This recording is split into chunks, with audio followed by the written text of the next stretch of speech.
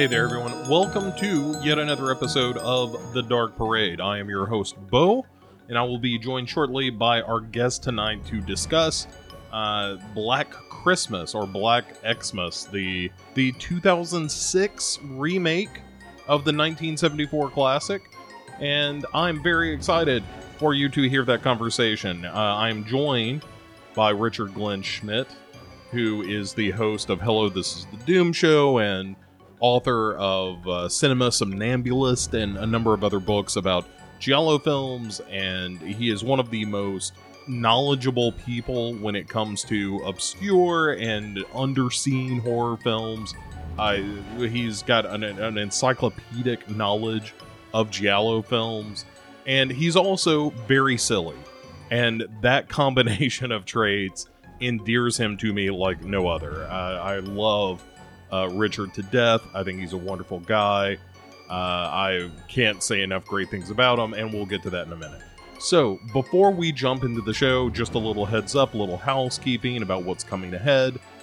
If you are listening to this episode, there is a bonus episode of Found Footage Fool available now on the movie The Phoenix Incident, about aliens, what come to Earth during that Phoenix Light situation, and go after the guy who did the voice of Joel in The Last of Us. So, you know, that's something, I guess. Anyway, you can hear all about that. Found Footage Fool, of course, the show where we apply 5 different criteria to found footage films to see if they pass muster. And you be the judge. Actually, I am the judge. But you can judge my judgment. That's something you can do. Heck, that's basically what this country is founded on, is judging other people. Anyway, that's available now. You will be hearing this on Wednesday, and then on Friday, you'll be getting yourself a What You Watchin' with Jamie and Bo. I'm the Bo of that, and of course, Jamie Salmons is the other half of that. And it's just a show where we kind of kick around the old peanut, talk about movies we've been watching, horror and otherwise, and mostly it's an excuse just to hear Jamie Salmons be very silly, and that's a good time. And I've known Jamie forever, and that's kind of the appeal of the show. That show is more for me than any of you, but I think a lot of you enjoy it. And then next week, we will be joined by Mark Ball for Black Christmas 2019, the much maligned remake of the original 1974 classic. And I am very excited about that conversation as well. That has yet to be recorded as of the time that I'm recording this, so I am eager to see what comes of that. At any rate, enough dilly-dally. That is what is ahead on the Dark Parade for this week and into next week.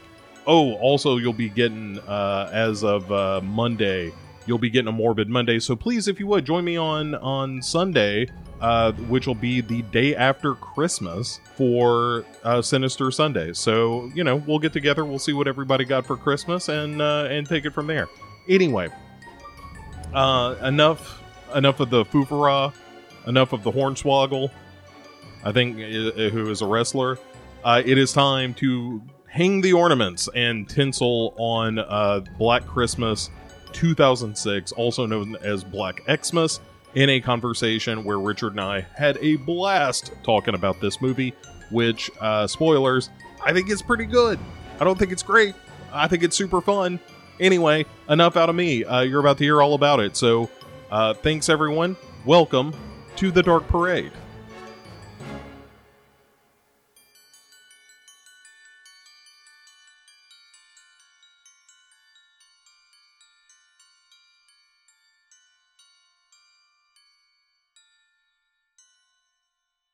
All right, folks, it is my pleasure to welcome a guest that is inevitable, and that's how I like to think of you, actually, is the inevitable Richard Glenn Schmidt. That all of recorded history has been leading to this moment where you and I can talk about Black Xmas or Black Christmas 2004. 2004? 2006. 2006, I'm sorry. I keep screwing this up because it's 1974, 2006 and then 2019, and 74 I've got locked.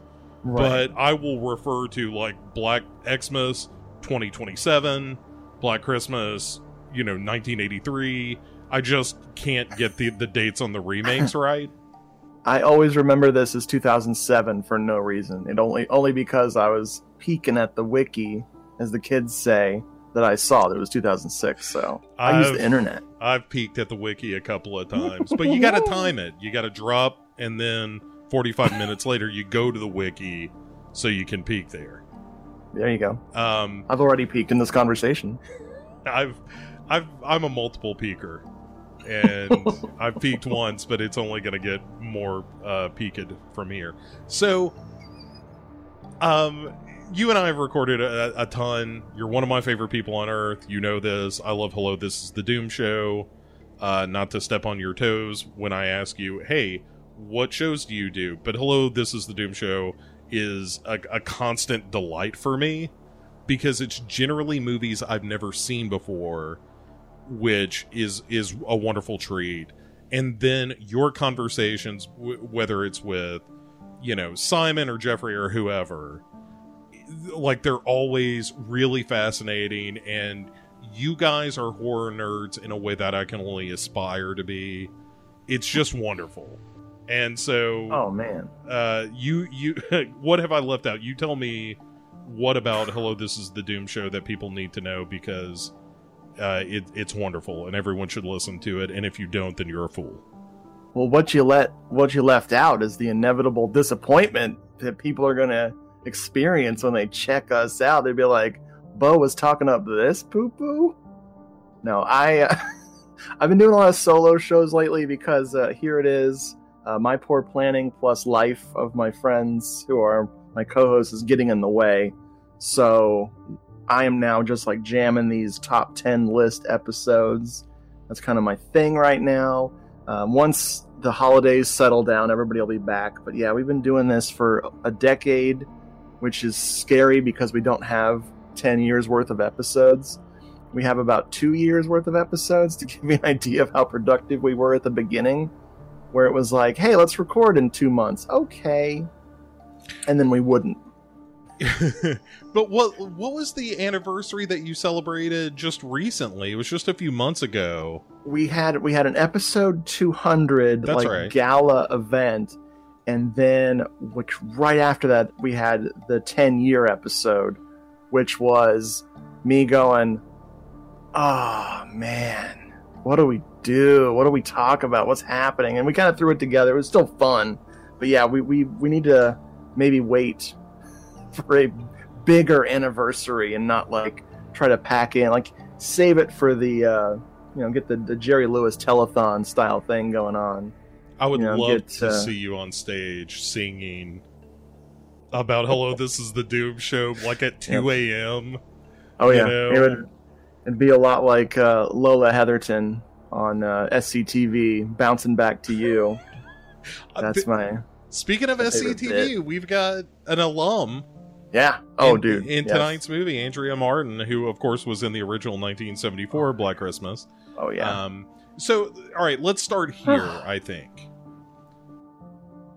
Are you a fan of the original 74 Black Christmas? Yes, I am one of those people who I came to it really late. It was one of those movies I tracked down.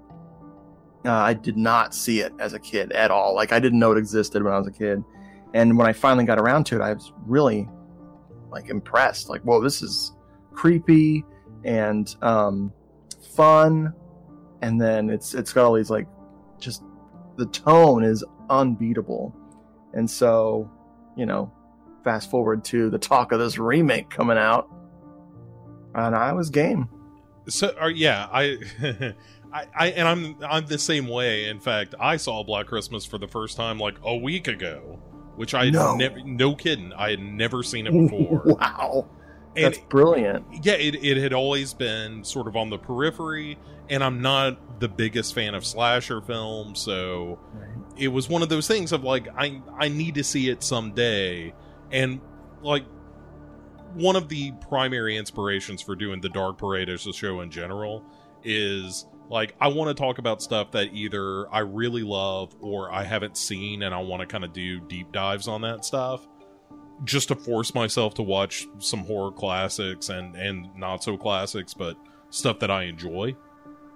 And so Black Christmas was one of those, and also it's the Christmas season and so forth. It fit. It was thematically appropriate, chronologically appropriate, but also I just wanted to watch Black Christmas for the first time, and so I did, and it kind of blew my socks off. I really loved it. Yeah. In a way that I didn't expect to. Like, it really captivated me, and I thought it was very funny, and like the Bob Clark-ness of that movie really shows through. That it's kind of, it's a little subversive, and it's a little, one of those movies. I think somebody said it earlier in the Facebook group before we recorded this, but the fact that this movie exists before Halloween is like, why is John Carpenter getting all the attention when Bob Clark did the movie first, kind of? Yeah. And kind of did it in a really interesting way. Like, all the phone call stuff and how nonsensical that is, but also really creepy, is really wonderful. And so I'm coming to all of these movies fresh. And so as much as I love the 74 Black Christmas, and I did, I just heard this remake dragged across the coals for years. Everybody's like, this movie sucks. And I watched it, and I was like, I think this movie kind of rocks. It's like, I don't think it's great, and it's certainly not as good as the 74 Black Christmas. Right. But it's a different animal, and I was able to kind of take it as a different thing. And I really dove into it, and, like, I've seen all the deleted scenes and the alternate endings now, and, interviews with the director, Glenn Morgan, and him talking about the movie and what his take on it was and that kind of thing. So when you came to this movie originally, not to, give away final reviews or anything, but did you, like, were you precious about the original in a way that affected your viewing of this? No, I was not. I was like super open-minded. I'm a big, if a remake looks promising, I'm into it. Like, as long as the remake looks promising, I'm cool. If the remake looks like a big pile of horseshit, I'm gonna skip it. And if I hear from people that I like and trust their opinion, and they're like, oh my god, it's wonderful, then I'll backtrack and go check out any remakes. And we've seen all the misfires with the remakes of Asian horror films that were like, you missed the point, nope. And this was trying to use somebody was very imaginative with, what are these little symbols and strange, inexplicable things from those phone calls of the original? What do they mean? What is, someone just had a notepad and probably a lot of weed or something, maybe some bad drugs, and we're just writing something to fill in the blanks. And that's fine. That's an interesting way to do things. Doing shot for shot on Black Christmas. As you can see from those deleted scenes we'll probably touch on a little bit, wasn't working. Wasn't bad, but it wasn't working. Yeah, I totally agree. And I also think that, somebody said, it might have even been like Mary Elizabeth Winstead in one of the like cast interviews or something. But she had said, like, everybody knows the gig with the original, which is, the calls are coming from inside the house and all that stuff. So you can't rely on that to be your shtick. You've got to do something different. Now, Glenn Morgan did not intend to do two killers the way that this movie turned out. But, I do think, just like you said, I think it's kind of interesting to sort of explode the idea of, like, who are Billy and Agnes and what's going on with all that stuff. And, is it necessary? No, but, if you're going to do, like, they came to Glenn Morgan with an idea of, like, hey, we're going to do a remake of Black Christmas. You just did Willard, and we thought you did a good job with that, which I also agree. I thought the Willard remake is actually very good. Yeah. And so he had the marching orders of remake Black Christmas, and instead of, like you said, doing a shot for shot, he was like, well, what if we do, sort of a more monstrous take on this, where it's not as,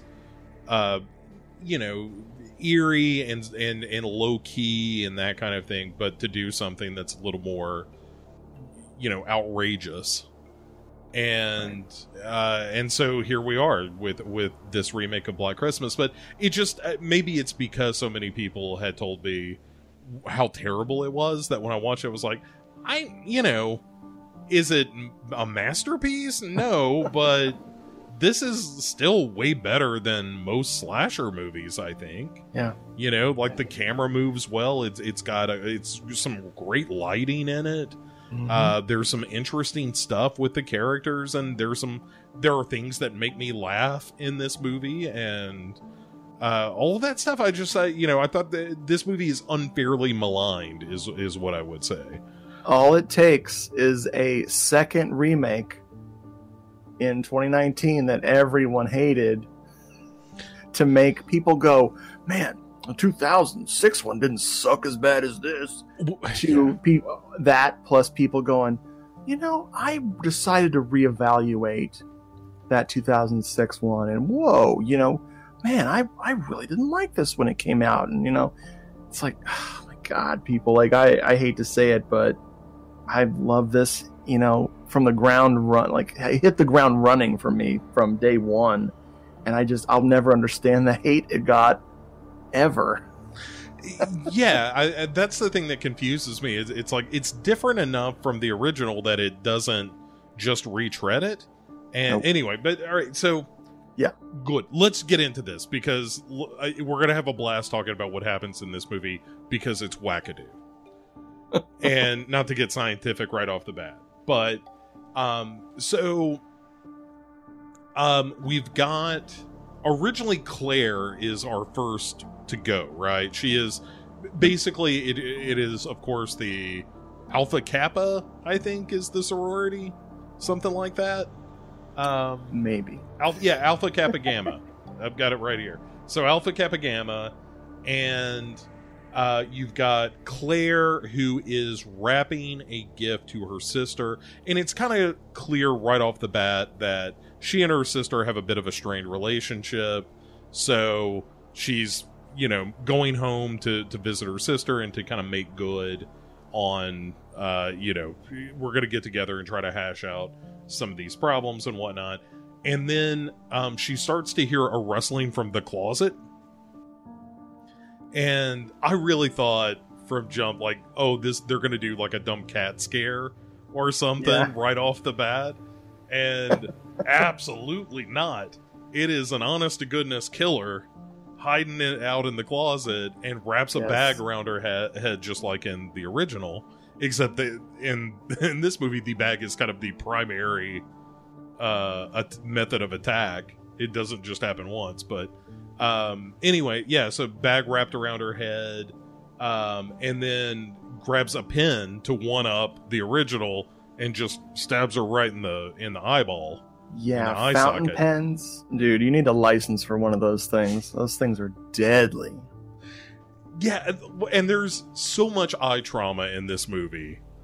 Why? That's one of my favorite things. Every time I watch it, I get to that question of, why is eyes a thing for this pair of, mainly one of the killers? Well, I mean, both of them. They both love eyeballs.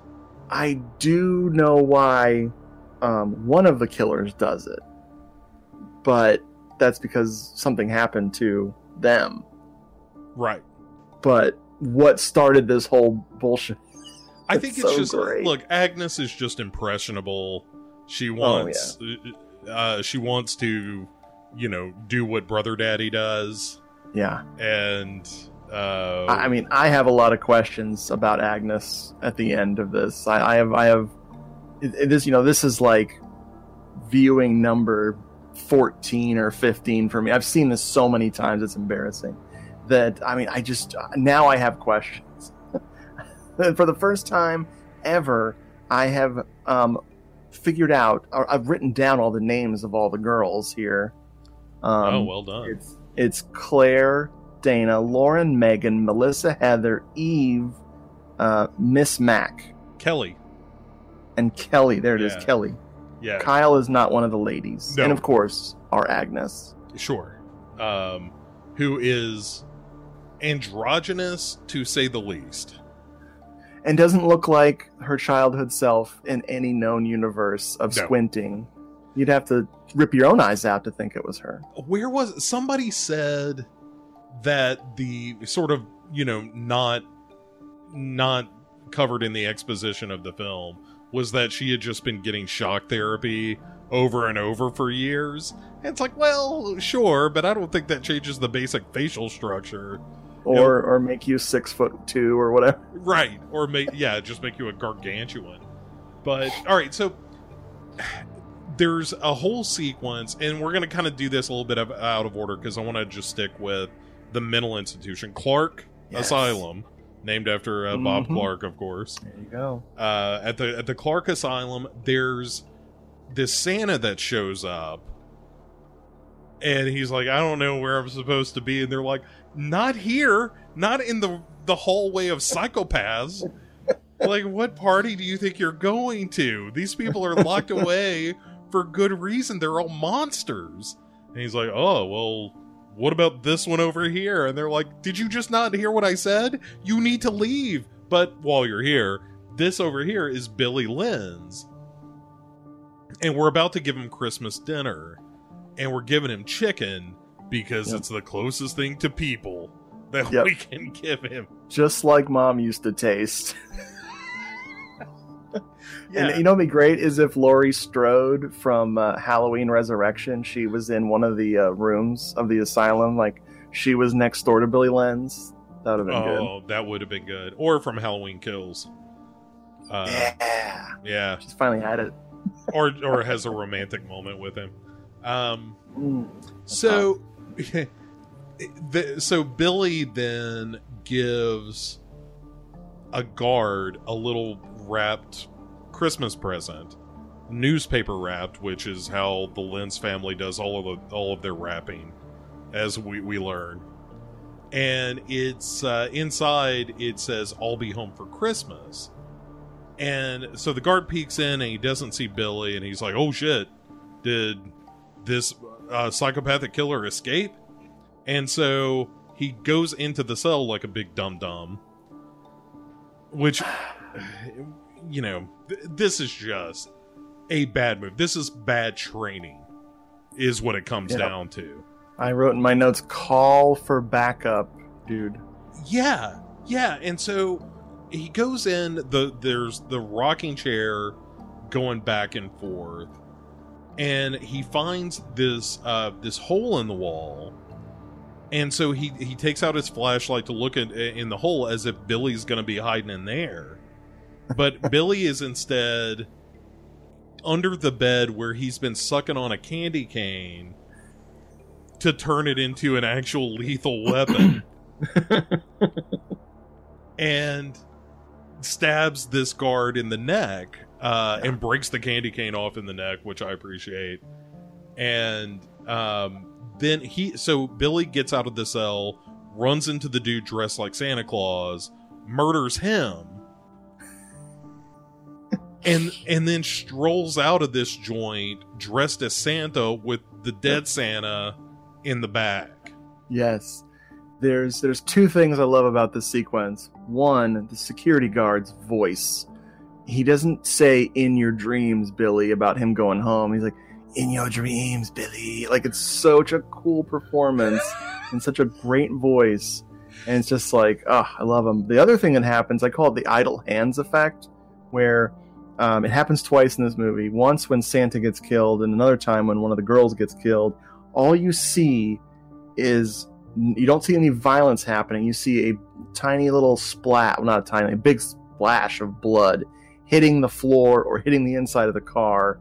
And this happens a lot in the movie Idle Hands that came out like years before this, where they can't show you what happened for the MPAA's sake. And I'm sure this film pushed pushed real hard. Yeah. But I've been watching the unrated version for so many years, I don't even know anymore. But like they do this splash of blood that's really cartoony, like splash, and you're like, okay, was that the blood sac in a person in their front area? Like, what is that even? Yeah, it's right in the duodenum, is where all that blood is kept.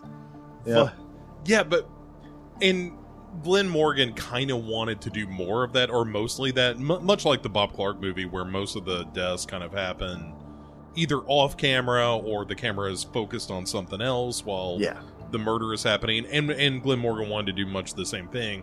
And it was really the Weinsteins who were like, no. This has got to be as bloody as shit. And he was like, okay. And, there's one in particular we'll talk about in a little bit with Michelle Trachtenberg, that there is a, 10 times gnarlier version of that Doctor. Death. Yes. That was, I think, in the European release is where that ended up. It's definitely in the extras on the disc. Oh, my goodness. And, by the way, for shame, Movie World, for not having this on Blu-ray. Like, the fact that it had a Blu-ray that went out of print. They did not make enough copies of it. It came and went so fast. It was like going for $300 to $400. I don't think they made more than 1,000 copies. I've never seen it. I just saw that it exists, and I'm like, what? And I have a feeling that this will be all about Scream Factory. I feel like Scream Factory is going to knock this one out of the park one day, because it's just like a title that I can just imagine their artwork for it, and like I'm holding it in my virtual hands, thinking about it, like my mental brain hands. Yeah, I don't know what to call that. The accompanying my brain hands. The accompanying post. I think they call that a Belial. Yes, but the accompanying one sheet poster that's included with the reversible. I can't wait. Sides. I can't wait. Yeah, it's a real bummer, because I think actually the DVD has some good extras. I wish it had a commentary. That's really the one thing that it's missing. But I feel bad for Glenn Morgan, because he essentially says on that disc, he's like, man, Willard didn't do well. If this thing doesn't go, I'm probably going to be in movie jail forever. And this movie came out and didn't do well, and he hasn't done a feature film since. And that's a real bummer, because both of Willard and this are both good horror movies. And yet somehow James Wan continues to make movies all willy-nilly. It's fine. The Wanaverse. We could have the Morganverse. You know what? I already like more movies by Glenn Morgan than I do James Wan. I can't argue with that. I literally can't. But yeah, you're right. This whole sequence is a lot of fun. So, all right, let's go over to the girls of Alpha Kappa Alpha. What did I just say? Alpha Kappa is where they are. Alpha Kappa, Alpha Gamma Gabla. And so you've got Kelly and her boyfriend Kyle are making out in front of of the house, and it's a real not right now, Kyle. Ooh, you got me all hot and bothered, but I gotta get inside. And he's like, well, how about we just go, fuck? And she's like, no, I'm gonna go inside, and I'm spending Christmas with my sisters. Yep. Here at the sorority. And he's like, all right, whatever. Hey, if any of them say that they've got videos, would you do me a favor and not watch those? Yes, Kyle is the bad boyfriend. Mm-hmm. He's barely functional as a human being. He's a little rage monster who apparently enjoys sleeping with these invaders in his neighborhood, which would be, this Greek village did not exist when he was a kid. It was all just like his neighborhood. So now that these houses have become sorority houses, fraternity houses, etc., he's pissed off and has a big old chip on his shoulder the size of Montana, and so he's gonna take it out on these girls with his little peepee and his video camera. And sure enough, Megan is upstairs, one of our other sorority sisters, just watching the video of her and Kyle fucking. God. The backstory of how this happened, where he pissed off a guy at work. And he took my tapes and put them on the net. I don't Fucking even know. AOL.com, brother. It's all on Vimeo now, man. I don't even know how to get it off. Oh my god. So Help me. there's Melissa, who is Michelle Trachtenberg, and she's the sassy one.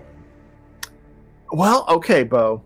Yes. Let's talk about this for a second. Please. The reason I wrote down all these girls' names and wrote little signifiers by, to help me remember them is that even after this many viewings, I still mix up these poor characters because one failing with this movie is it needed to combine at least two people, and it's not because the actresses involved they're not good. They're great. Everyone's great.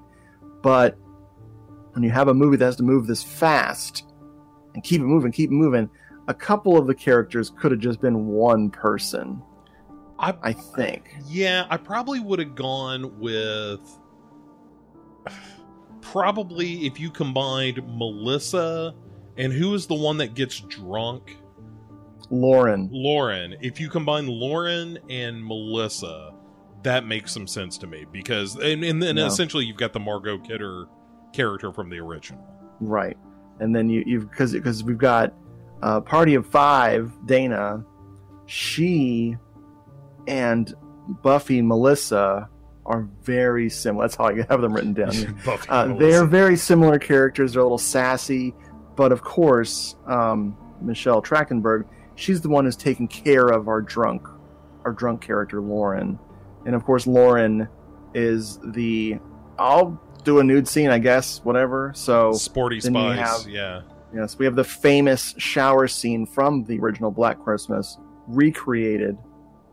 Oh wait, there wasn't one, but yeah, we got one here, bro. But I do kind of like that scene because it's like the scene from Top Secret where everybody's like coming in from different directions.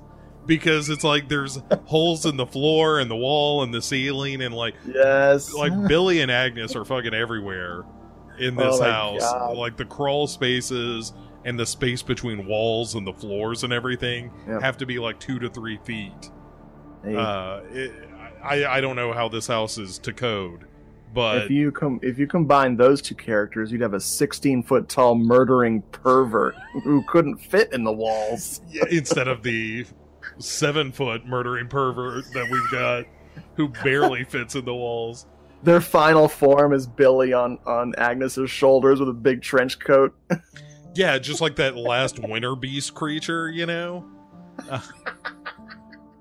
that would be amazing. Yes. All right, so you've also got Heather, who's Mary Elizabeth Winstead, who is kind of the southern girl, and she's Megan's roommate, I think. And I mean, not that matters all that much, but Heather is kind of like a traditionally good girl for the most part. Yeah, she's supposed to be the Southern Belle girl, who's this sheltered, rich daddy, NASCAR daddy was the words they used. And this is kind of coming off of her in Final Destination 3. Which, I've never seen that, so I had no idea she even was in that. That's hilarious. So, yeah, I think I want to say it was like a party or something that she was doing in support of that, where somebody from this production was like, hey, you want to do another one of these? Where you just get murdered horribly? And she was like, sure, why not? She's game. She likes horror movies. Of course. And then there's Dana, Party of Five, like you said, Lacey Chabert, who I think is genuinely funny in this movie. I like the fact that she is kind of your one of two sort of take no shit characters. Right. And actually, the funniest line she has got cut. And it's the scene when they're comparing phones.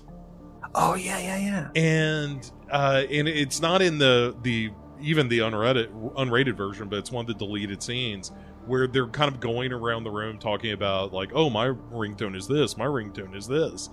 And she has kind of a more basic phone. And they're like, well, what does your cell phone get you? And she says validation. And I thought that was a really great line. And it got cut from the movie. I was like, that's a terrific line for her. That's a line that ages well, too, dude. Yeah, so for good. Sure. The pre-influencer. Look at that. And then you've got Mrs. McHenry, or Mrs. Mack, who is played by Andrea Martin, of course, from the original film, who is the house mother. Oh, my God. My favorite line from her is, language, when she's yelling at one of the girls to stop saying fuck. It's so good. Language. Andrea Martin is really fun in this. And she looks like she's having a great time. So, oh, yeah. She's America's Canadian treasure.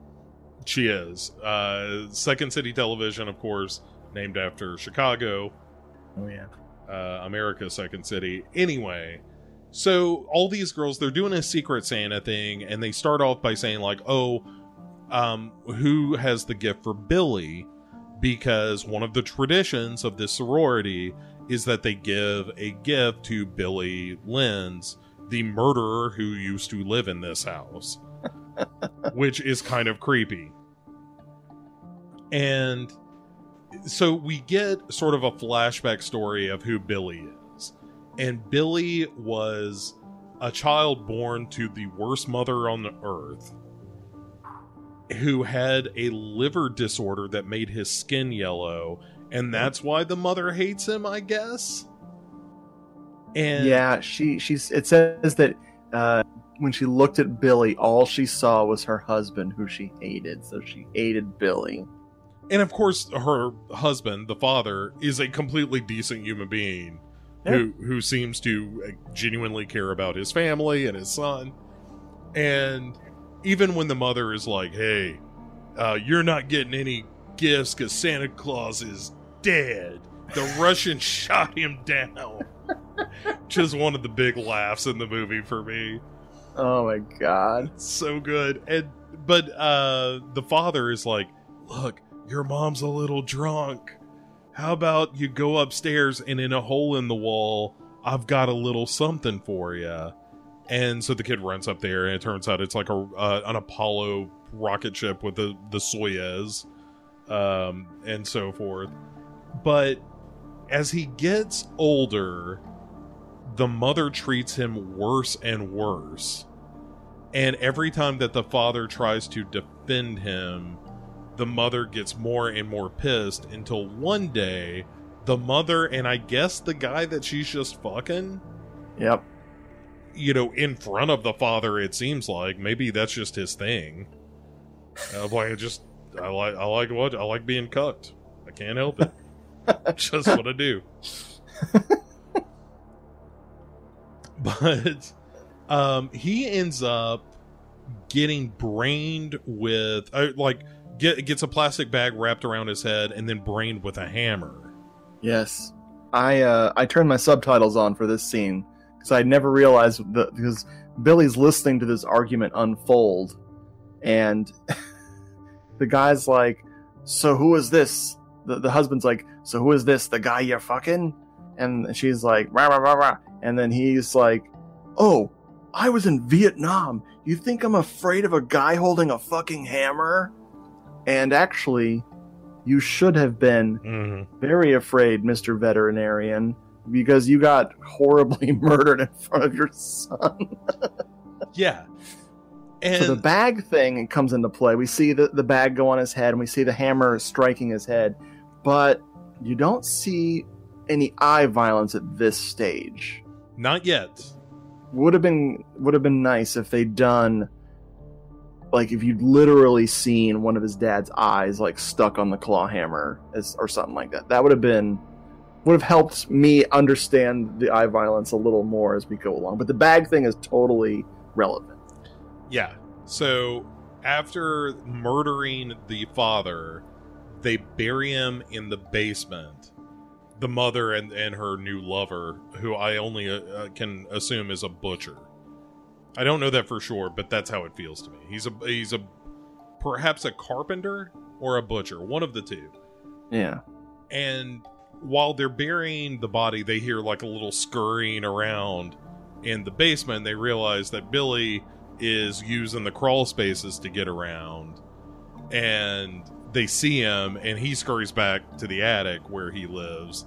And they get a padlock and lock him into the attic to try to keep him there for good. And so then we cut back to our sorority house, and all the girls are like, that is fucking terrible. Why are we doing this as our Christmas story? And Andrea Martin is like, well, it's true. It all happened. Like, I'm just telling you a true Christmas story. And Heather is the one who says, like, oh yeah, I got the name Billy, but I also thought that this was terrible and just decided not to do it because why on earth would we celebrate a serial killer on Christmas? Yep. And she says it's offensive to the birth of Jesus. It makes a mockery of the holiday. And oh boy. And then one of the weirder red herrings of this movie happens, because she starts storming off upstairs. Yep. And then she runs into Eve, who is this girl with like big Coke bottle glasses, and just seems weird, where she is giving a gift to Heather, which is like the crystal unicorn from the 74 Black Christmas, yep, which comes into play later. But Heather is just like, thanks, I guess. You're weird. I'm gonna go to my room now. Bye, y'all. And so she takes off. Eve's line of why she picked the unicorn is great. She goes, I know you're into like the Bible and stuff. Right. Yes. Like, amazing. Like, right, because they're the number of unicorns in the Bible proper. Dude, everywhere. Yeah. Deuteronomy. Unicorneronomy. As well. Wow. I think that's in the back of the Bible. It's check the index. Yeah, it's towards the end. And so Eve is clearly upset that Heather blew off her unicorn gift. And so she's gonna leave. And then Kelly and Lauren, aka Sporty Spies in my mind, is heading upstairs to tell Claire and Megan that they're going to open presents. And Claire, as we know, is dead at this point. Megan is too busy watching the porn of her and Kyle over and over again. Yes. And there's a bit here where Lauren is trying to like tell Kelly she has to stand up for herself and bang on the door and all that kind of stuff. And then they take off. They can't find Claire. Megan's still too busy, one presumes, rubbing one out to this video. She does watch herself having sex with this Kyle guy for a long time. From the time that Kelly came in, I mean, it started before that, because we see her, like, as soon as she walks in the door, Megan is upstairs watching this. From that point, through the story of Billy, through the Eve gift, looking for Claire, and then to Megan's room, and she's still watching this video. Just charging those batteries, Bo. Yeah. Yeah. Thank God she got some rechargeable ones, you know what I'm saying? Something that plugs into the wall. Vibratazilla it'd be, as Mojo Nixon once said. And so they take off back downstairs, having accomplished nothing. And Megan hears this snow globe going off, and she's like, what's that? Is that something in the attic? Is somebody playing a joke on me? So I'm trying to, flick my bean here, and you guys are distracting me with all this snow globe music from the attic. So she goes up there and finds Claire's body in the rocking chair. Again, the direct homage to the 74 Black Christmas is Claire in the rocking chair with the bag on her head. And then we get the snow globe smashed into her cranium, and then a bag over her head, and then her eyes are gouged out. Yep. Oh yeah. Which I like. And Lucio Fulci would have been very proud. Oh my God. All this eye violence. He would have been like, whoa, too much. Tone it down, you guys. Come on. This is coming from the guy who did Zombie, alright? Too much eye trauma. Freaking me out. You're freaking me out, says Lucio Fulci. You're freaking me out, he says. So we get our first phone call here of the killer making all kinds of weird noises, and then Sporty Spice is kind of screwing with whoever it is on the other line. And then before they hang up, the killer's like, I'm gonna kill you, to Lauren. This is the scene I wish they'd slowed down. Like, come on, it's okay to hang with some atmosphere. Let this kind of play itself out. I mean, that's one of the things that makes the original so powerful and like a rich viewing experience every time, is the disturbing nature of the phone calls and the just for lack of a better term, pregnant with meaning, like all the looks on the different girls' faces as you see them reacting to this horrific, disgusting Billy Lenz style obscene phone call. And it's like, man, if they just calm down. That's a big thing with mid-2000s slashers, mid-2000s horror movies, is nobody slows down just for a few seconds. You're not going to notice a few seconds at the end of the movie extra. Just give it some room to breathe. It's almost like, why did they have the phone calls? And they're also less vague. Oh yeah, they're very specific. Right, like these are just like, by the way, we just and later on the calls start coming from the victims' phones and things like that. So you're right, but also I wish there were some more atmosphere, but also the fact that this movie just goes bam, bam, bam. Yeah. I mean, it does not stop. It's like asking for a freight train coming at you to slow it down, brother. Right, like, let's stop and smell the roses as this locomotive rather, just barrels let's do down the locomotion, yeah. Everybody's trying a brand new dance now, Richard. I don't know if you heard about this. It's called language.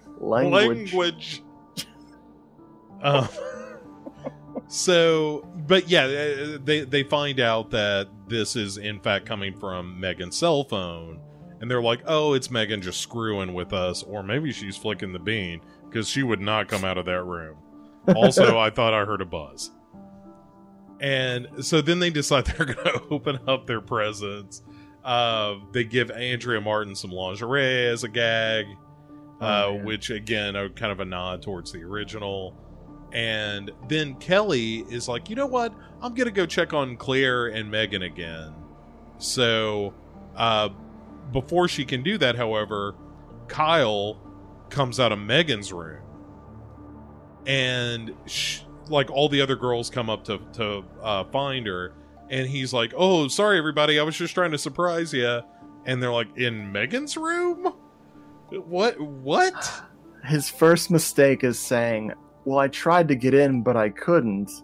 And only Megan's room's window was open. You're like, how the hell do you even know which room is hers, you friggin' idiot? Yeah. And then and Andrea Martin is like, have you seen Megan? And he's like, I haven't seen her, even though I just climbed through her window. And then he makes a comment about Billy, and then tells more of the story of Billy Lenz's past. And this is where shit gets crazy. Yes. As if the cucked father getting killed by a hammer and buried in the basement or in the crawl space isn't weird enough. So Billy's mom and the stepfather continue living in the murder house.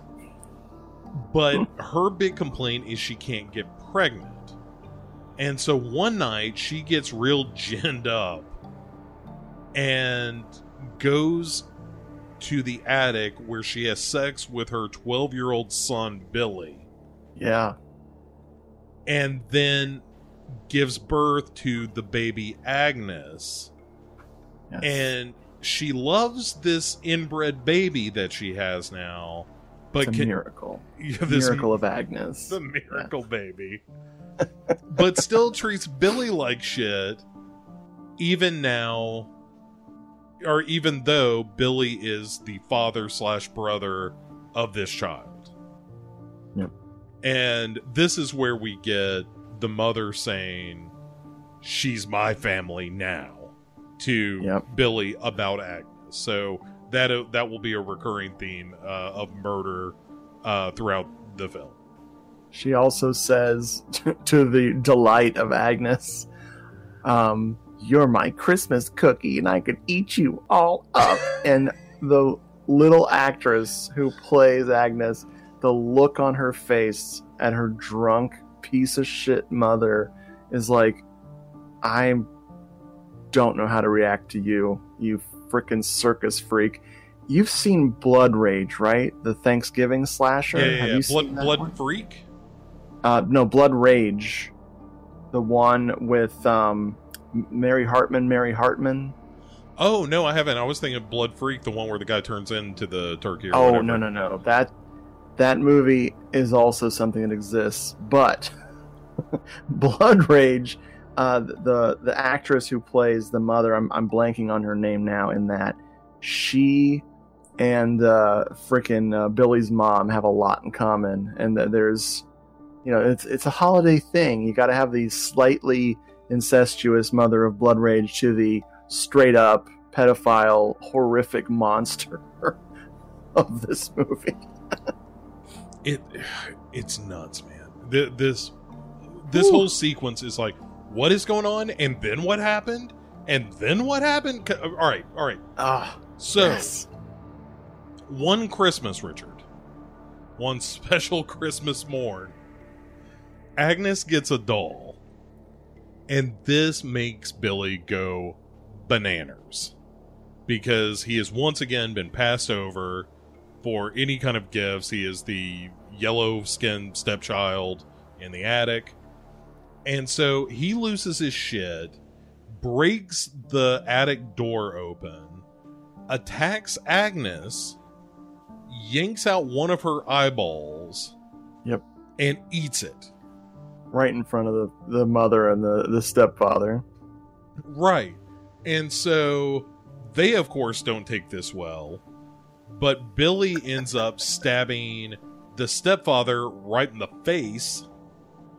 And then he takes a dough roller and beats his mother to death with said dough roller. At which point he takes cookie molds. Yes. And takes big chunks out of her, cooks them up, and so when the police finally bust in to rescue Agnes, who is not dead, but is just, one would presume, traumatized. In shock, yeah. And finds the other two bodies, and Billy is eating these flesh cookies made from the back of his mother. Okay, I'm one of those people who I have never found cannibalism in horror movies gross. So I guess that's just me hoping for a new meat experience someday. But sure. The thing that freaks me out about that sequence is when he's beating his mother with the frickin' rolling pin. He's hitting her so hard that it's shaking the floor of the kitchen. And there's a shot where they're showing the plate of cookies bouncing, from every time he whacks her with it, the table shakes. It's like, oh man, he's really living it up. And a lot of these flashbacks are done in almost like giallo kind of lighting setups. Oh yeah, big time. And again, it's one of those things where I'm like, I don't know why people hate on this movie. This looks great. They went all out to make this a beautiful movie, and just like perfect example is the kitchen's all Christmassy colored, and everything's really like hyper gel lighting craziness. Christmas lights on every square inch of this fucking house. The best part is the oven. Lietta is a big fan of this oven. The brand name is Flare, and it has this glass with like a weird pattern on it front. So all you see when the oven is on is this burning red, like Christmassy red oven in the kitchen. It just adds to like the whole sequence. So good. Yeah, they exaggerated a lot of the red lighting in this movie. Morgan said it was because red is so associated with Christmas, and like the red coat that Santa wears came from Coca-Cola and that kind of thing. So basically anything red in the movie was just turned to 11, but it looks fantastic. And so after Kyle ends up telling this horrifying story about Billy and cannibals and eye eating and all that stuff, Kelly and Kyle are still in Megan's room. All the other girls take off, and this is where Kelly discovers the video on Megan's computer. Oh, brother. And as you pointed out, this is like Kyle is like, well, it was from a long time ago, and my buddy was real pissed at me, and sorry, I really like you, and it won't happen again. And then after Kelly is freaked out, she's like, I don't want to hear any of this right now. And instead of playing it cool, like, I think the move here, Richard, yes, is you're like, look, I know you're upset. This was a long time ago. This is before we were dating. This is a whole revenge porn kind of situation. But I understand why you're upset. I'm going to go away for a little while and let you calm down. And then if you feel like you still want to talk to me, you know my number. Yep. But I understand, because this is a lot, but I want you to know I love you. This is not the fact that you saw this. I was breaking in here to try to get rid of this because I never wanted you to see this. I was never meant for your eyes. I was trying to get rid of this, but the internet, what are you going to do? And now it's everywhere and it's on YouTube. So, sorry. That's it. Happy ending. Yeah. Or he just presses play on the video and they watch it together. And he goes, look how much better I am at sex now with you. Look, she and I have nothing. This is terrible. I never would have done this hip move had I known what it looked like. And now I know. And that's why I'm so much better. Also, I didn't want to go down on her. If you watch it cover to cover, you'll notice. I was afraid. I was afraid to go downtown. I didn't go south of the border, and that was on me. But now you know. You well know. Now I'm a cunning linguist. That's right. I start south of the border and work my way north. So we could do this all night. This is great.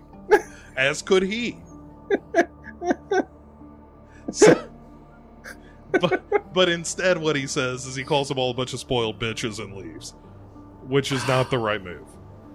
Oh my! And the most real thing in this whole thing is freaking Andrea Martin's character shoving his ass down the stairs, like, "Get out of here!" I'm like, dude, that feels so real. I love it. Yeah, it's so good.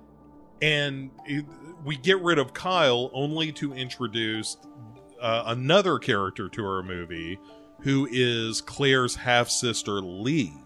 Oh boy. I wrote that she was one of the real housewives of insert city here. This lady of Alpha Kappa. I love this character so much. Oh my god, I do too. And I like the fact that the movie tries to throw a little bit of suspicion on her when she says like, "Oh, I'm here." Like, I'm not only am I her half sister, But because we've established that Agnes, the missing-eyed incestuous daughter of Billy, is somewhere in an institution. Yep. And so it's like, okay, well, Agnes is probably coming home. Right. And maybe this is her. Yeah, we got Kyle is a freaking red herring. We got Lee, the sister's red herring. We got Eve, who's a red herring. Presumably that nurse that the Santa tried to hook up with at the asylum, she's one of the killers, maybe. Potentially, yeah. We didn't talk about that, but there is a nurse that's just like, hey, Santa, there's nothing sexier than a fat guy in a red coat. You want to do it? I'll sit on your lap. And look, as a guy who has very recently played Santa Claus, doesn't happen like that. But then again, maybe I had a Mrs. Claus with me. Maybe You that was weren't the at problem. you weren't at the asylum. You weren't at the Clark Asylum. Wasn't I? Oh, never mind. Sorry, I assumed too much. So Lee explains that she is there for Claire, and they're like, well, we haven't found Claire. Who are you again? And what are you doing here? And when did you... And she's like, oh, yeah, I used to be an Alpha Kappa sister. And Andrea Martin is like, when? She's like, 93? And she's like, oh, well, I was house mother in 93. That's when I started this gig. And Lee says, well, it could have been 92. And I wasn't really part of the sorority for all that long, so... Yep. She says, I fucking hated it here. Yeah. She is a good character. I really like her. Oh, Doctor. So good. And while they're trying to suss out who the hell she is, the power goes out in this place. And one of my favorite moments, actually, is when they're like, oh, well, the power's out. It's the storm. And I think it might even be Lee, who's looking out the window and sees the sorority down the road, and she's like, I wonder why it is that there are two houses on this street and only one of them doesn't have power. Does that seem, serial killer-esque to anyone else? And they're like, maybe. Could be. All right, so now we are missing Claire, Megan, and Dana. And so we're all looking for them. And then we get a phone call. Oh, wait, I'm skipping over the fact that Dana, by the way, has gone looking for the breaker box or whatever in the crawl space. Oh, boy. And it's actually one of the kind of the cooler deaths of the movie, where she just gets grabbed from behind while she's in the crawl space and is trying to scramble for like a garden, what do you call them, with the 3 tines? Yeah, like a garden with the 3 prongs. Yeah, I'm not sure what those are called. Like a hand rake or something like that. Anyway, whatever it is, There you go. she's trying to grab it, and then the killer gets over her because the killer's 8.5 feet tall and has more reach, like Shaquille O'Neal, and grabs this thing and just jams it into her cranium. Oh, yeah. But it's a nice moment where you see her go from struggling to nothing. She just freezes up. They did a really cool effect with it too, where I'm pretty sure it wasn't like a dummy of her. I'm pretty sure it was just the actress playing dead. But right when the killer strikes, they have her with like a fisheye lens on the camera coming towards the camera, and they speed it up to make it really inhuman looking and very strange. And the way her, like you said, she goes from being very much alive to being very dead in that split second. And it just, the way her body feels like, it looks like, I don't know what her body feels like.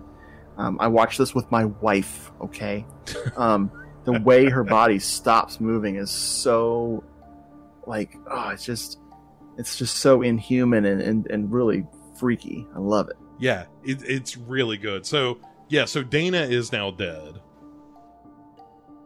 Lauren is taken upstairs because she gets too sauced and starts puking on the coffee table. And this is also where we get the shower sequence with her, where I think it's Kelly who takes her upstairs to get her cleaned up, and we see the eyes in the tiles of the floor and everything looking at her. But all right, so downstairs everybody's like, hey, where are all the other girls that have mysteriously gone missing in this house over the past, I don't know, hour or so? And then somebody makes another call from Dana's cell phone. It's another, pervy sounding call. And so they go outside to look for Dana, and Heather and Lee find that Eve's car is still outside, and when they open the car door, Eve's head rolls out. Yeah, so she's been dead for, she was the second victim, probably. Yeah, after Claire, she was probably the next one to go. Yeah, and it's oh man. I'm really sad that actress, she was a model, apparently. Because I thought she was really cool, and I love Eve. I love that whole thing. She never worked before or since in any acting roles for films. Yeah. This was your big break, kid, except it was a huge failure. Which still is inexplicable to me. I don't know how this movie tanked as hard as it did. I understand it not being Titanic, but also, wouldn't it be great if it was? Wouldn't it be great if we were constantly chasing the $1 billion mark set by the remake of Black Christmas? It'd be our Avatar 2, my friend. Oh, if only. But yeah, so they realize, oh shit, there is a killer among us now. And run back into the house. Kelly calls the police, but the police are like, look, I don't know if you looked out the window, but it's really snowy out there. So it may be, a couple of hours before we get to your murder scene. Crack police in this town, apparently. Which I really appreciate. And then Andrea Martin is like, okay, well, we're all going to get in my car then, and we're going to get the hell out of here. But Kelly is like, well, first of all, if it's that snowy that the police can't get to us, we're not going to get very far. Also, we can't just abandon our sisters who are missing. We don't know if they're dead or in trouble or what, so we need to hang tight. And Heather, being the bright one, is like, fuck that noise. What did you say about a car, Andrea Martin? Let's go. Yes. Which is the thing, people. You get all of your weapons, you put your backs to each other, and you wait for the cops. Yeah. And but I love that, it makes sense why one group wants to go one way and one group wants to go the other. People are screaming at each other, I'm not leaving Lauren alone, you bitch. Mm-hmm. It's so good. Everything that I kind of feel some of my complaints about the characters, it just requires a lot of attention to kind of get the gist of everything. I think I'm still not going to give the movie any points back for, I've loved this for years, and I still bitch about the characters. I mean, I like them more each viewing, and I'm enjoying them more with this conversation we're having, but I still am damn, this thing it's clunky, but nothing happens for no reason. Well, and thematically, I think it works because so much of the movie is about, and it's frustrating because one of the deleted scenes is actually the statement of theme of the movie, which is hey, your family isn't just who you're born to, it's the family that you make. Right. And so yes. Kelly is essentially saying no, these are our sisters, this is our family, so we can't abandon them. And Heather is again, fuck that noise, you can have all the family you want, I'm getting out of here with the lady from SCTV.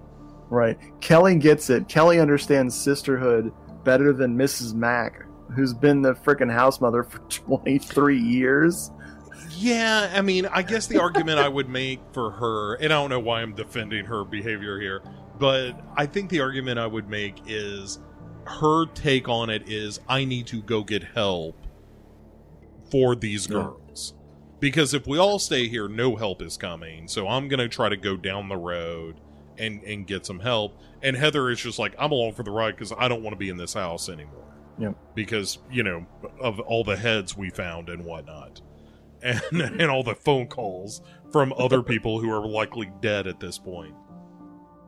So they go out to Andrea Martin's car. And there's another great bit I really like here. Oh my god. Where Andrea Martin, they finally get the car started, and she just pulls out like this wire brush thing, and Mary Elizabeth Winstead goes, "Oh my god, what is that?" And she goes, "Are you kidding me? Like it's such a what are you talking about? This is I'm gonna brush the snow off the car." Oh my god, that is my favorite. That is a laugh out loud. Mary Elizabeth Winstead has the best comic timing, and she's paired up with Andrea Martin of all people to get this great moment. Like, what is that thing? Yeah. It's very funny. And so Andrea Martin gets out of the car to get the snow off the window, and while she's brushing the snow off, she sees that there's somebody in the car with Mary Elizabeth Winstead, and then there's this great splatter of blood from within the car that strikes the interior of the windshield, sending Andrea Martin skittering back to the sorority house, where she bangs into a wall, which then causes a big icicle from one of the eaves to come down and pierce her skull. Which is like a second reference to A Christmas Story in this movie. Mm-hmm. Because the other reference is they actually have the leg lamp in one of the windows. Yes, they do. Yes, they do. Oh my god, you'll shoot your eye out, or you'll just bump a wall. And again, this is the thing I like about this remake, is that it's clear that Glenn Morgan really dug not just Black Christmas, but had a lot of affection for Bob Clark, and was just like, oh hey, let's tip our hat to this guy, not just the Black Christmas stuff, but let's reference A Christmas Story. And I mean, you could kind of argue that the shower stuff is a reference to Porky's, which is also a Bob Clark movie. That's what Billy was sticking through the hole in the floor. I knew it. That's right. All she had to do was grab it. Hang on. Movie would have been over. What are you doing, Billy? And so so now Heather and Mrs. Mack are dead. And then Lee from inside is like, hey, isn't it weird that car's just been running outside for a little bit and nobody's tried to leave? And she decides, well, I'm going to go check out what's going on. Kelly says, all right, well, I'm coming with you then, because we need to stick together now that we've decided to split up. But that turns out maybe to have been a bad idea. And so Melissa and Lauren are now left in the house, which is Michelle Trachtenberg and Sporty Spice. And so as they leave, somebody grabs Heather's unicorn and is walking down the hall towards Lauren's room.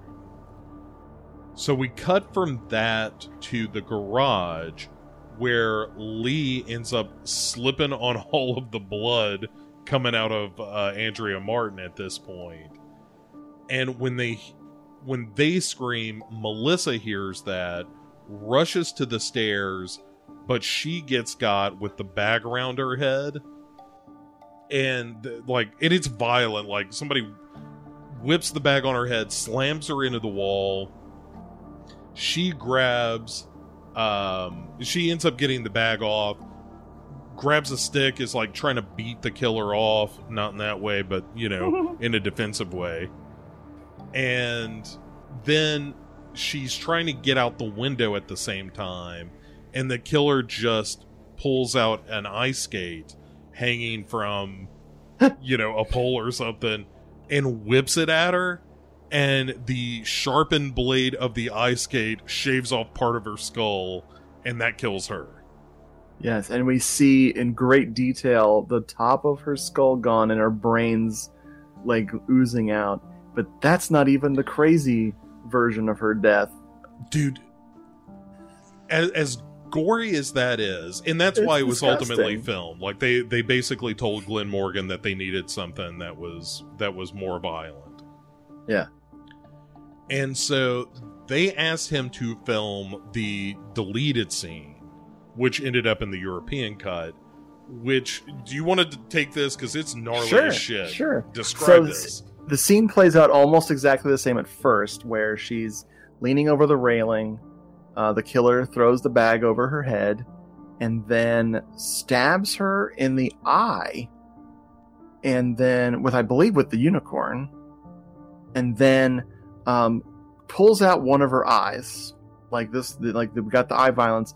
But then turns her head into bowling ball and jams their fingers into her eye sockets and uses that to drag her away down the hallway. And it's not as obviously goopy as her brains, but it is so much more cruel and sinister and violent in its own way. Well, that it's freaky. It's because she's thrashing as she's being dragged by her eye sockets down the hall. Whew. It's so disturbing. When I saw that scene on the deleted scenes, I was like, A, that should have been in the movie.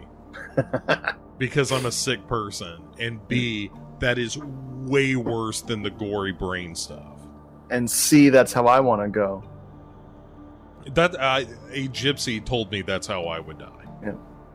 So, I got that going for me, I guess. Thinner. They told me, and I was like, I don't think so. What she did to me, she rubbed my cheek and said, "Eye sockets." I was like, oh no. And I said, "Hey, lady, no tongues. Come on." So, Kelly and Lee now go back inside looking for Melissa, who is now dead by bowling ball eye socket or ice skate. You be the judge. And they find Lauren in her room, who has been drooling drunkenly on the bed, which is pretty funny. Love it. And, but anyway, so Kyle shows back up at this point, because he was hiding behind the door. Like a bad penny. And then Lee goes after Kyle, and then we discover that Lauren actually has been killed by the unicorn thing. And everyone thinks that Kyle was the killer, and he's like, no, it's not me. There's somebody else in the house. And they're going up into the attic, and as soon as he opens the attic door, he gets grabbed. Yeah. And is pulled up into the attic. It's like, you're my family now. Bleh.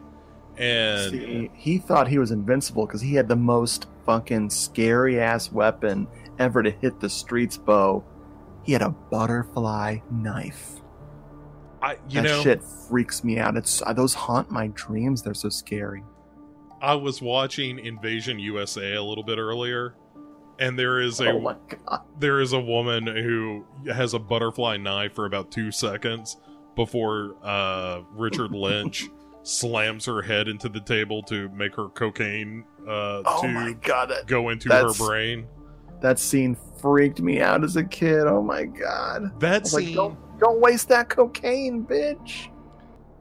Just a side note. The scene in Invasion USA where Richard Lynch simultaneously jams this coke tube up this woman's nose and then shoots a guy 3 times in the dick before then shoving the woman out the window is one of the most jaw-dropping moments in cinema. Dude. It's like, what? I don't even know who these people are, and he just shot Billy Drago in the penis multiple times. Friend died like a stuck Irish pig, he says, as he bleeds to death from his testicles. It was shocking. I've forgotten that all of that happened in the space of 3 seconds. It's the Tremendous. Miracle. Speaking of the miracle of the 80s, what a fine time to be an American. Joseph Zito, once again, bringing it home. That guy just couldn't make a bad movie. Dude. Yeah, Friday the 13th Part 4 and Invasion USA?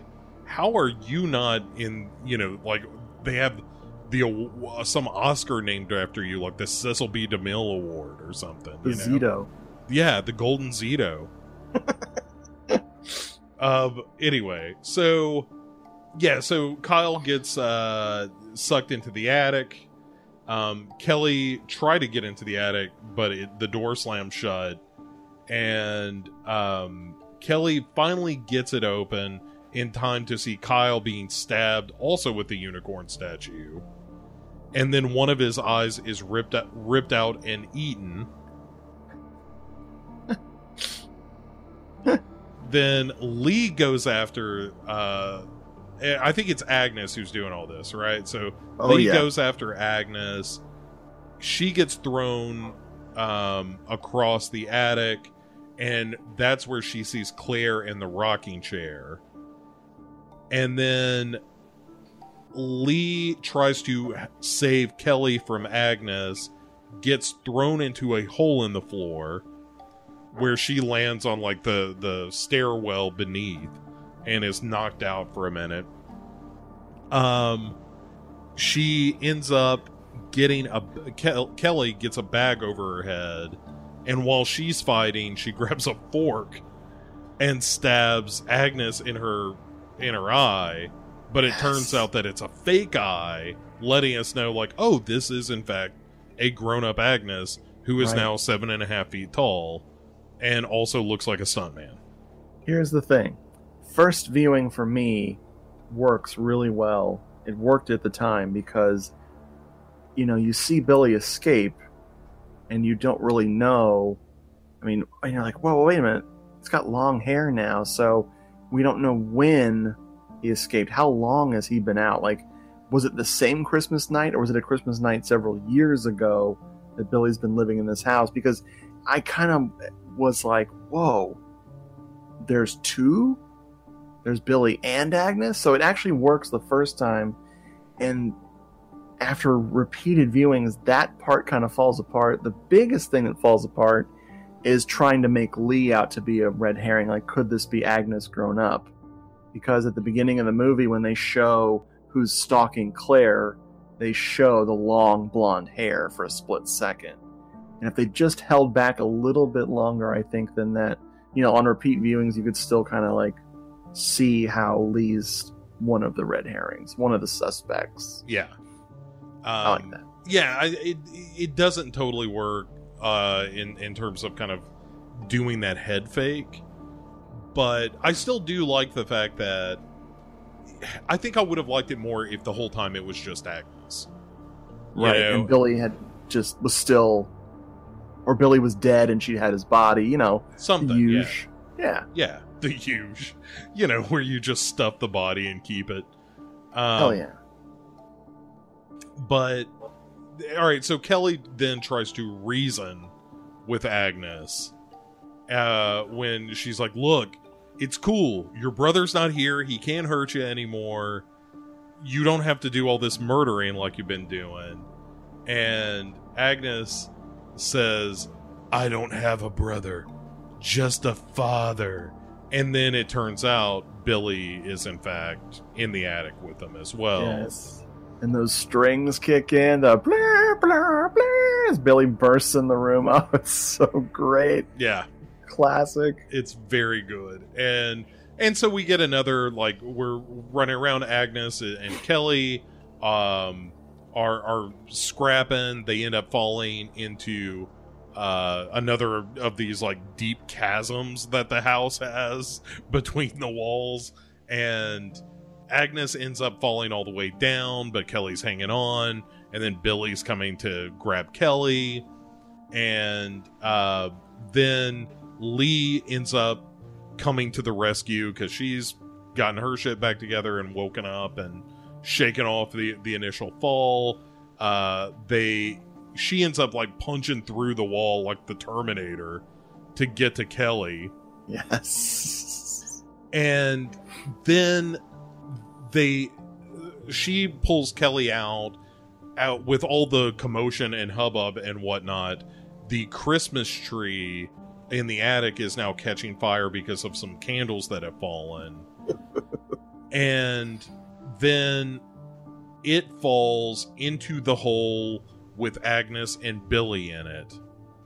And then Kelly and Lee get outside as the whole place like is going up in flames and whatnot. The laundry room is on fire.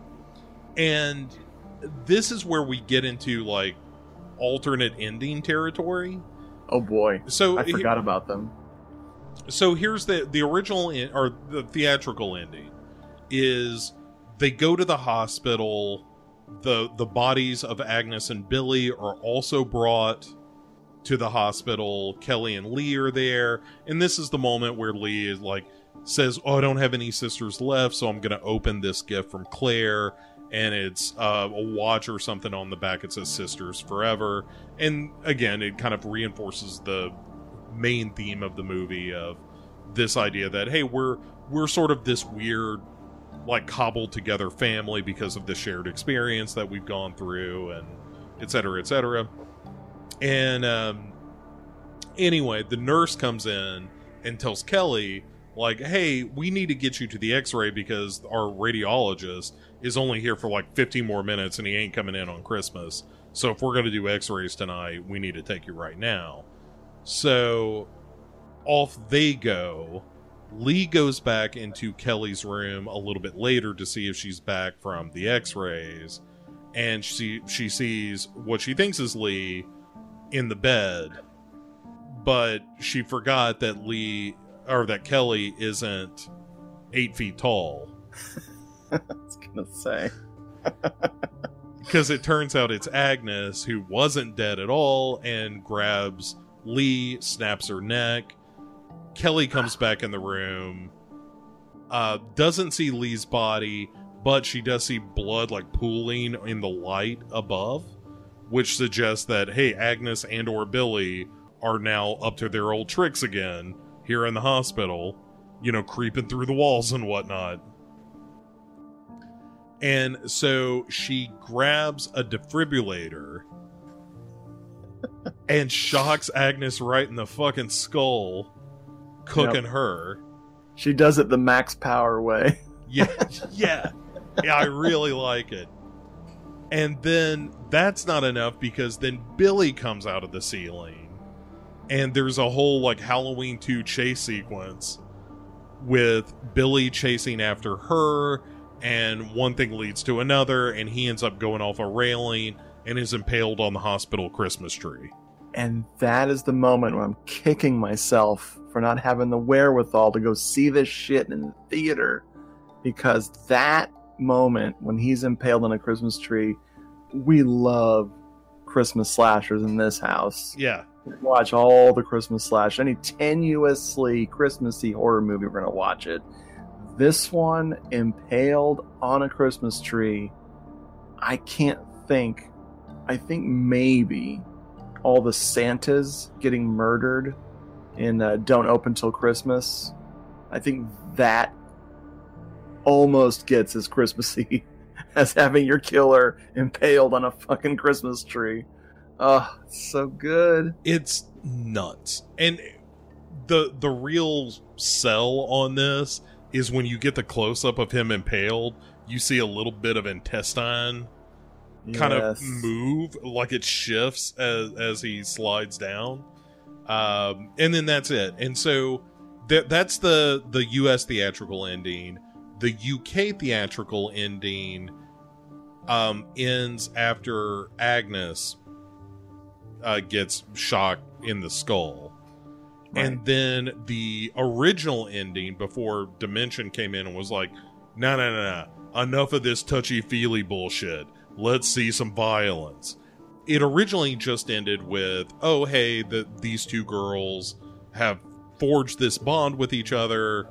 They survived, bada bing, bada boom. And then you hear, much like the original Black Christmas, a phone ringing in the background. Yes.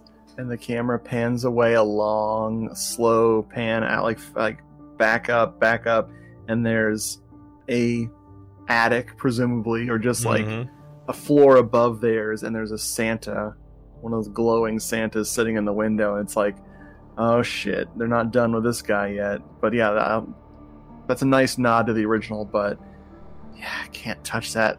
That theatrical, man. Yeah, it is so brazenly gory, and that's it. That's the end of the movie, you know. Right. It is brazenly gory, which I appreciate. As is much of the movie. Like, the one decision that they made that is inexplicable to me is the Michelle Trachtenberg death, which is bloodier, but not nearly as intense.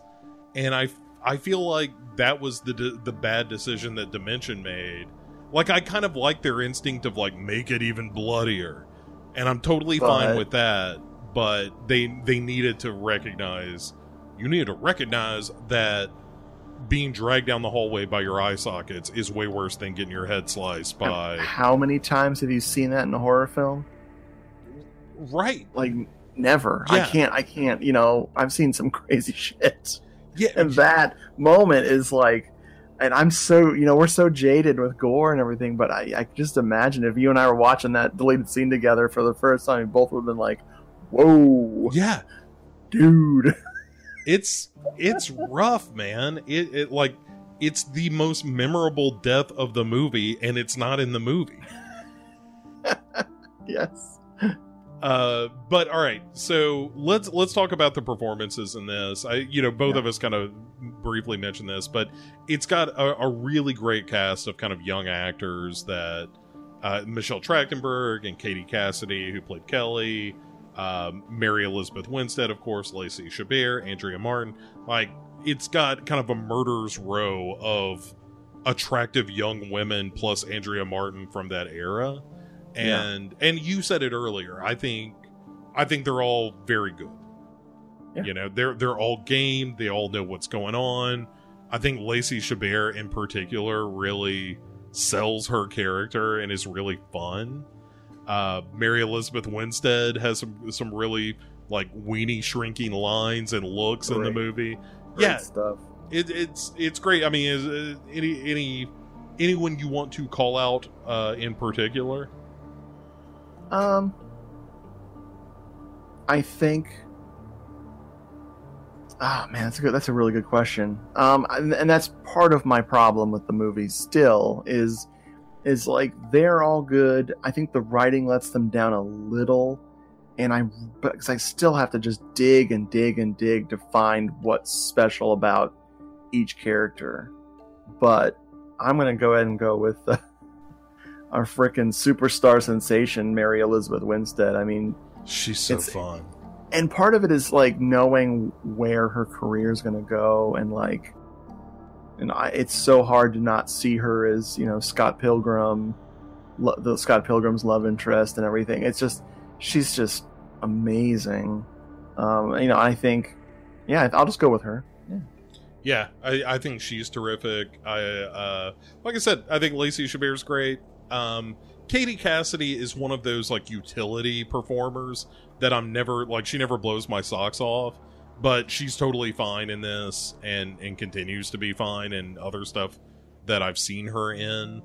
I do wish that we had seen more out of the actor who played Eve. I think she was really like weird, and to know that she's actually a model.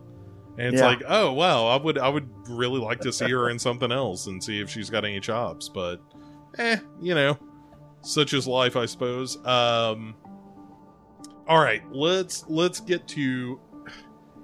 This is going to be probably a brief conversation, but sort of the theme of the movie. What is this really about? We've talked about this to some extent already, but I think that Glenn Morgan talked about this as well.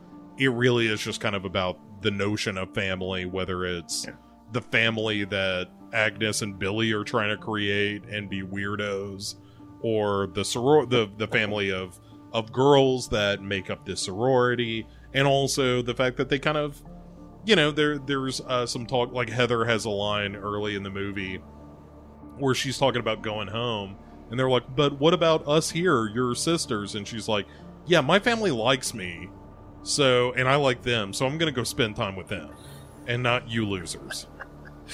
And it's like, dude, it's all about the sisters, man. Right. About the sisters, bro.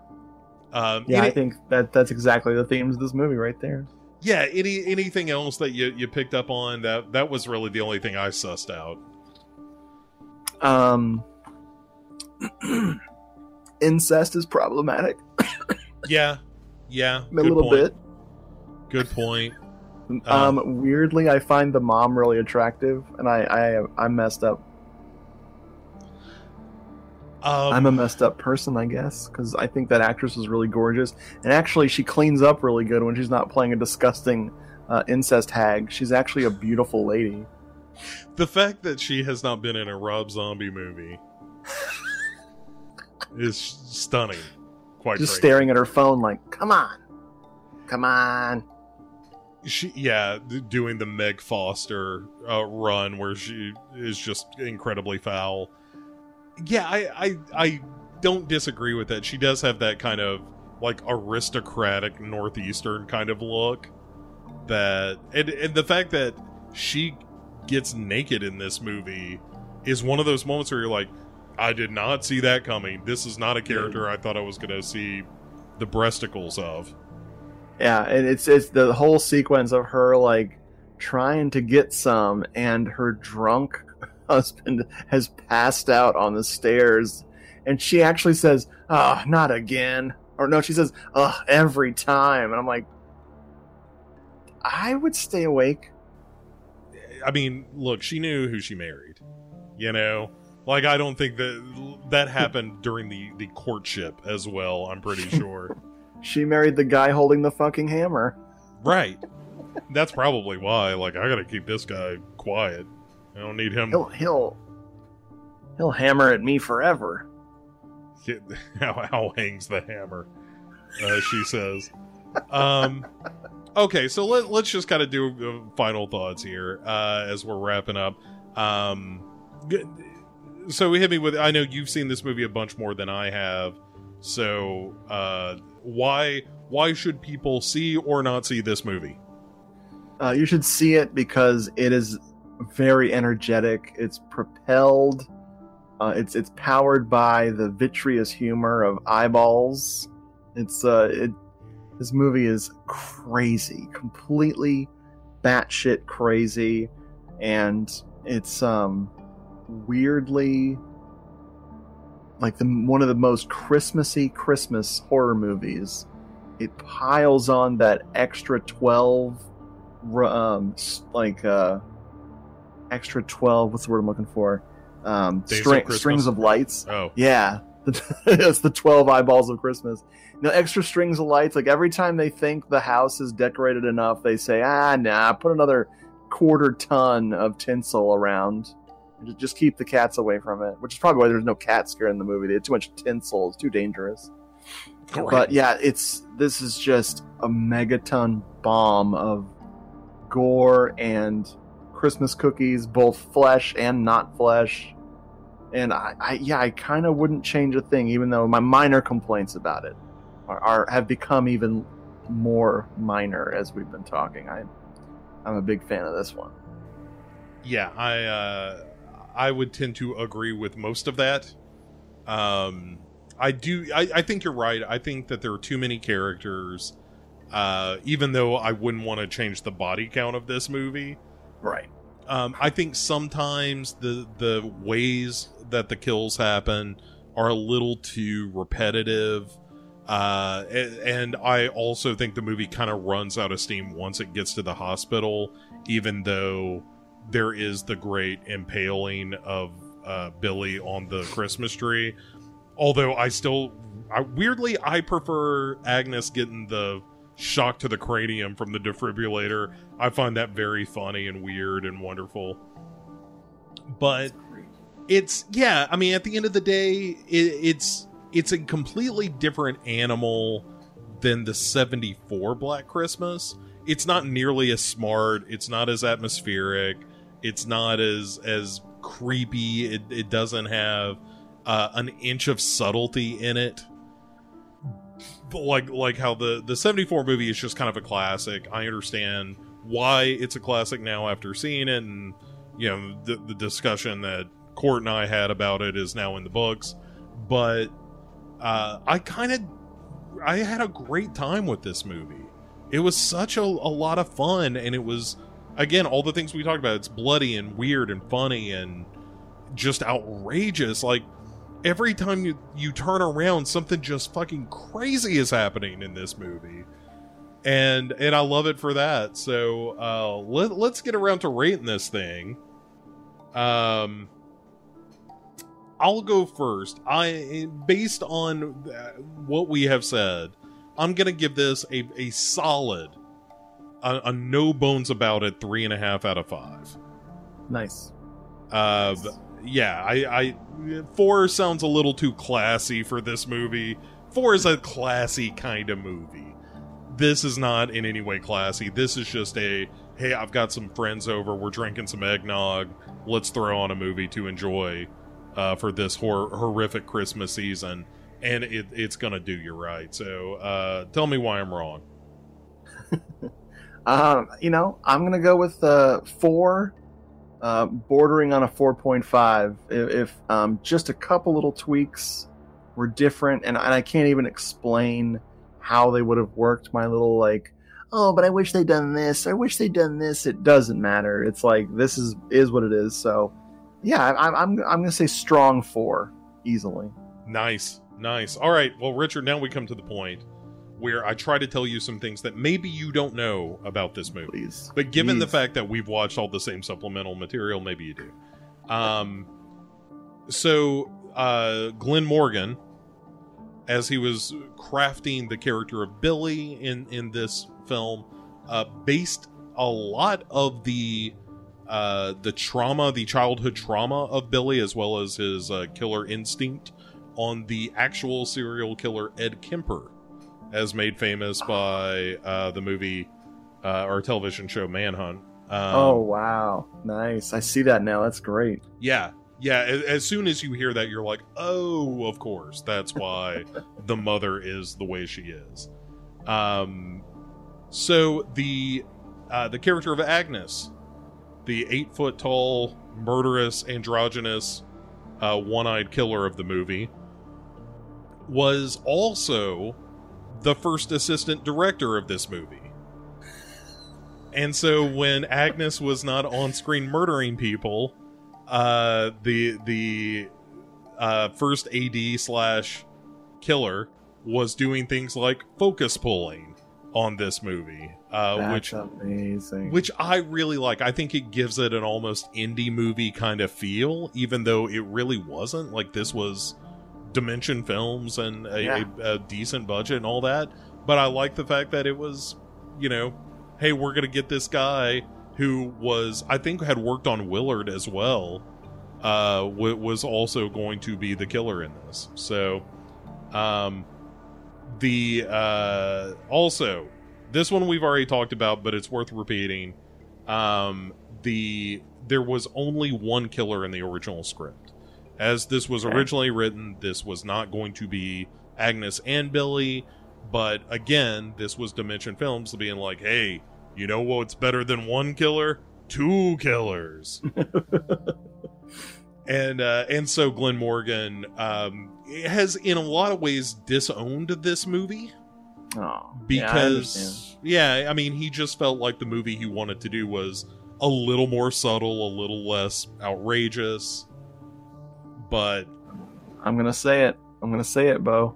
# release the Morgan cut. Come on. Oh my goodness. I would watch it. Absolutely. I mean, that's the thing. Some of the deleted scenes have more of the POV shots in the attic and some other POV shots, especially around the outside of the house, the beginning.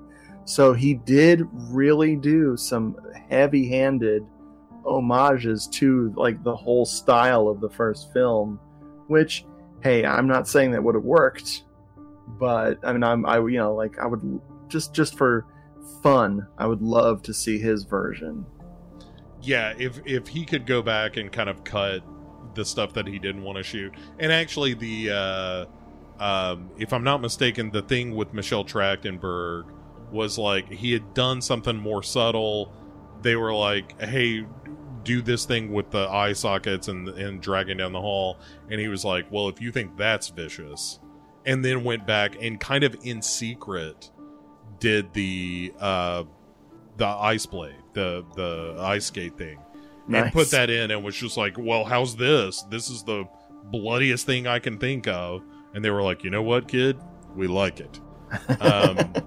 So, yeah, it's a shame that for Beginsies, it's a shame that Glenn Morgan never did another feature film because he's crazy. Right. He is genuinely, I think, a very talented horror director. Yeah. Clearly Loved Black Christmas. Seemed to have a lot of reverence for the material. I thought, like I said, at the upfront, I thought Willard was great too. It's a shame that audiences did not, give this movie a chance. I have one piece of trivia that I learned today about this film. Go on. This was marketed as a Final Destination movie in Japan. I saw that as well. That's really funny. That's so cute. I love it. That's like all the Italian sequels to The Evil Dead, and that had nothing to do with The Evil Dead. I love that. That's great. Richard, as expected, this was a blast. Oh, yeah, dude. This is wonderful. And so we will have you back again very soon because we're going to talk about Lose. Yes, please. That's going to happen. Or Plews. Plus me. I was gonna say that. Yep, we were going down the same horrific path together. Which is a movie I don't know if I've ever talked about with at any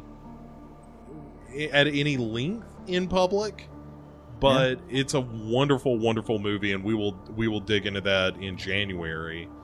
In the meantime, where can people hear more out of you? Should they want to, and they'd be frankly fools not to. Well, good old Hello, This is the Doomed Show is on the Legion Podcast Network. The archives of the old episodes are over at doomedmoviethon.com. And I got a YouTube channel. It's a Doomed Moviethon, and you can watch my face, talk about movies, and lots of footage of my cats. What about you want? Yeah, well, the internet just wants more cats. Pimp your books. Oh, yes. Available on the Amazon rainforest.org. I have 3 books. Giallo Meltdown, a Moviethon diary, where I watch too many Giallo movies. A book called, strangely enough, Doomed Moviethon, where I have a lot of moviethons of Elvis movies and Jess Franco movies and Stephen Chow movies and other names. And last but mostly least is my blog in book form called Cinema Somnambulist. And that's the book that nobody wanted, but I wanted it. So I guess I count as me. And I have it on my shelves now. So you should look at it too, people. Also on AmazonRainforest.org, Fitzcarraldo. That's a Werner Herzog joke for yo ass.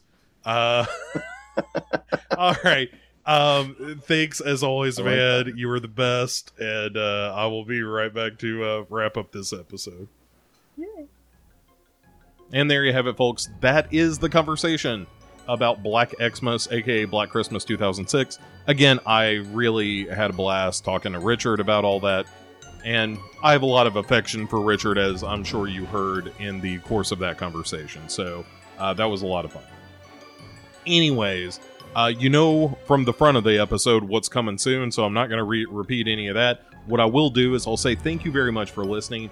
If you would, please continue to share the show around.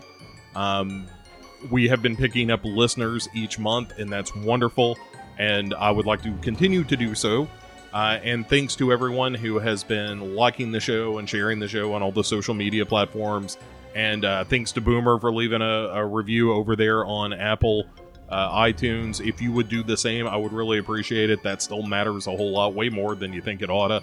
And wherever it is that you get the show, if you just leave us a rating review over there, it would be much appreciated. So anyway, got a lot of fun stuff coming both next week and into January. All that stuff is plotted out, and I think that's going to be a real good time. We're not going to be doing a series. We're going to do a bunch of one-off episodes, and I think you're going to enjoy the movies that we picked. And until then, folks, have yourselves a great rest of the week, and thank you, as always, for hopping on board the Dark Parade. See you next time.